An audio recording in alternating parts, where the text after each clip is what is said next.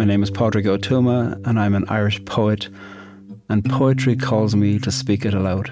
Sometimes I've been on a train and I have been reading poetry and I've whispered it to myself. I somehow need to feel the air at the back of my throat, and I need to feel my vocal cords constrict in order to make the poem real.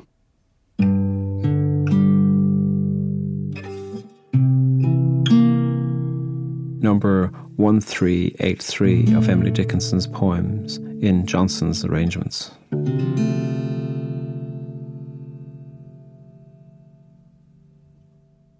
Long years apart can make no breach a second cannot fill. The absence of the witch does not invalidate the spell.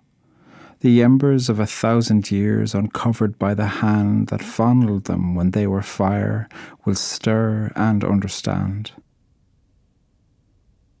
A few years ago, I had been reading some things about Emily Dickinson, and because there are no particular little books of Emily Dickinson, I decided that I'd read all 1,775 poems of hers and take a small safari through it. A safari is a phrase that John O'Donoghue used to use when he spoke about philosophy, to take a safari through philosophy, and I thought I'd steal that to take a safari through the work of Emily Dickinson. And in a safari you hope to see some strange things and come out alive, and that's what I thought I'd try to do with her. She speaks about the hand that fondled them when they were fire. And so you see in that she's seeing that you don't tend to think of fondling fire. You think perhaps of warming your hands by fire, but not fondling it. And you're usually burnt by fire. And so I think she understands that friendship can burn. She isn't an idealist in the simplicity of friendship to say, oh, it's all lovely and easy. I think she's saying that we fondle these burning things, but yet we keep on coming back to it. And the kinds of friendship that meet across difficult encounters can be some of the ones that are the ones that last the longest, even after 1,000 years.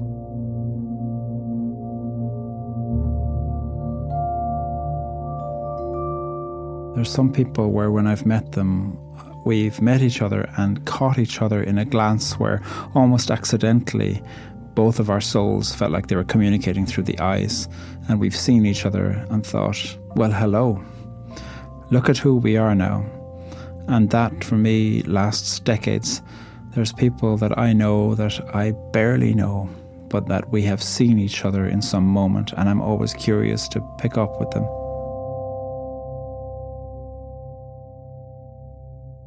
John O'Donoghue has a lovely line in his book Anam Cara, where he uses the metaphor from the book of Genesis about the human beings being made from clay. And John says that sometimes you meet somebody and it's as if millions of years ago, before the silence of nature broke, his or her clay and your clay lay side by side. I think it's a lovely idea that to take this metaphor that we are made from clay, and that sometimes there's an elemental recognition when you meet somebody.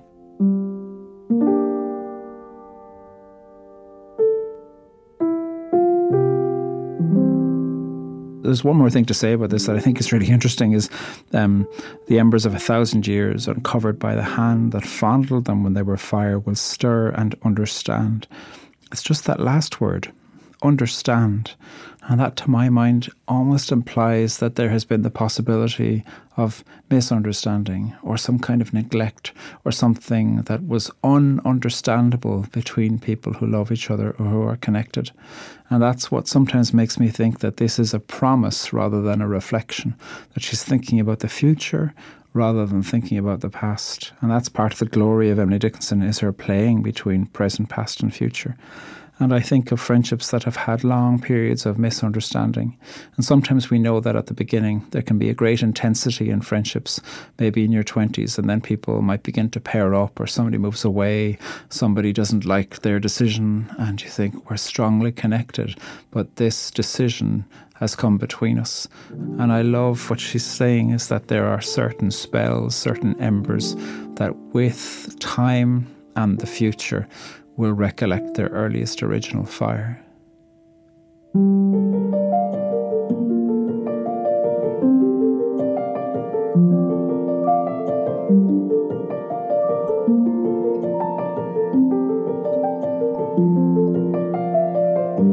Number 1383 of Emily Dickinson's poems in Johnson's arrangements. Long years apart can make no breach a second cannot fill.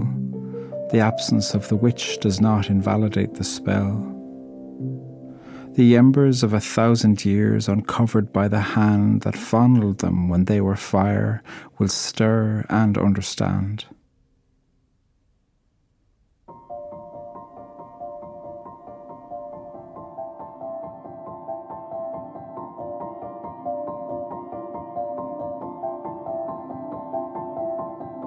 "1383" comes from the poems of Emily Dickinson, edited by Thomas H. Johnson.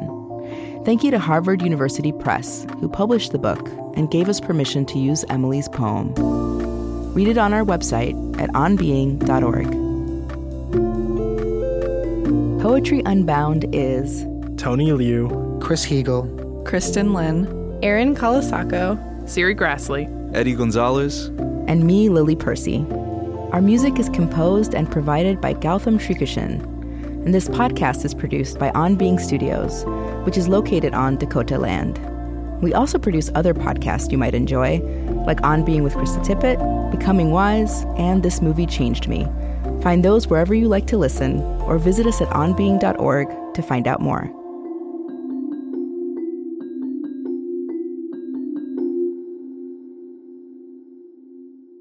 This podcast is produced by On Being Studios in Minneapolis, Minnesota.